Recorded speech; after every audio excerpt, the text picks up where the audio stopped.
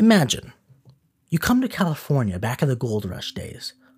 You eventually married a guy from Germany, and after having 10 kids with this man, he leaves you and went back to Germany on a business trip, never to be heard from ever again.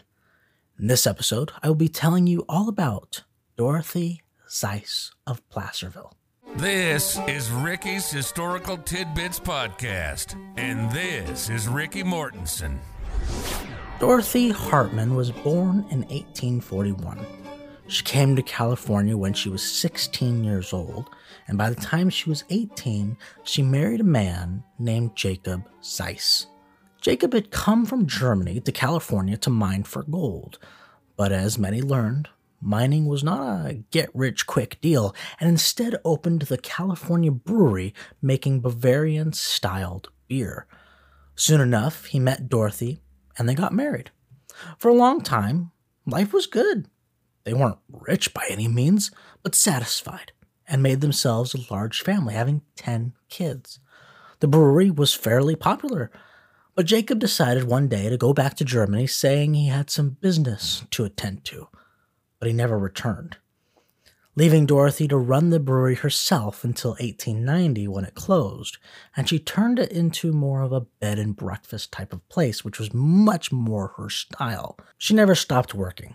Dorothy had her kids and grandkids do chores and keep up with the garden, and she made sure that guests were well taken care of and that food was made in the morning.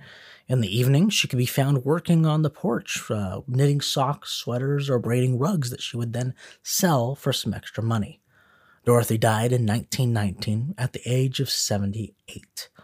Today, she is remembered as the pioneer grandmother who did what she could to survive and made sure her kids did well in life. Dorothy is one of the miners featured on the Miners in Maine scavenger hunt on Main Street over in Placerville. That's it for this episode. Thank you for watching. Thank you for listening. Have a wonderful day.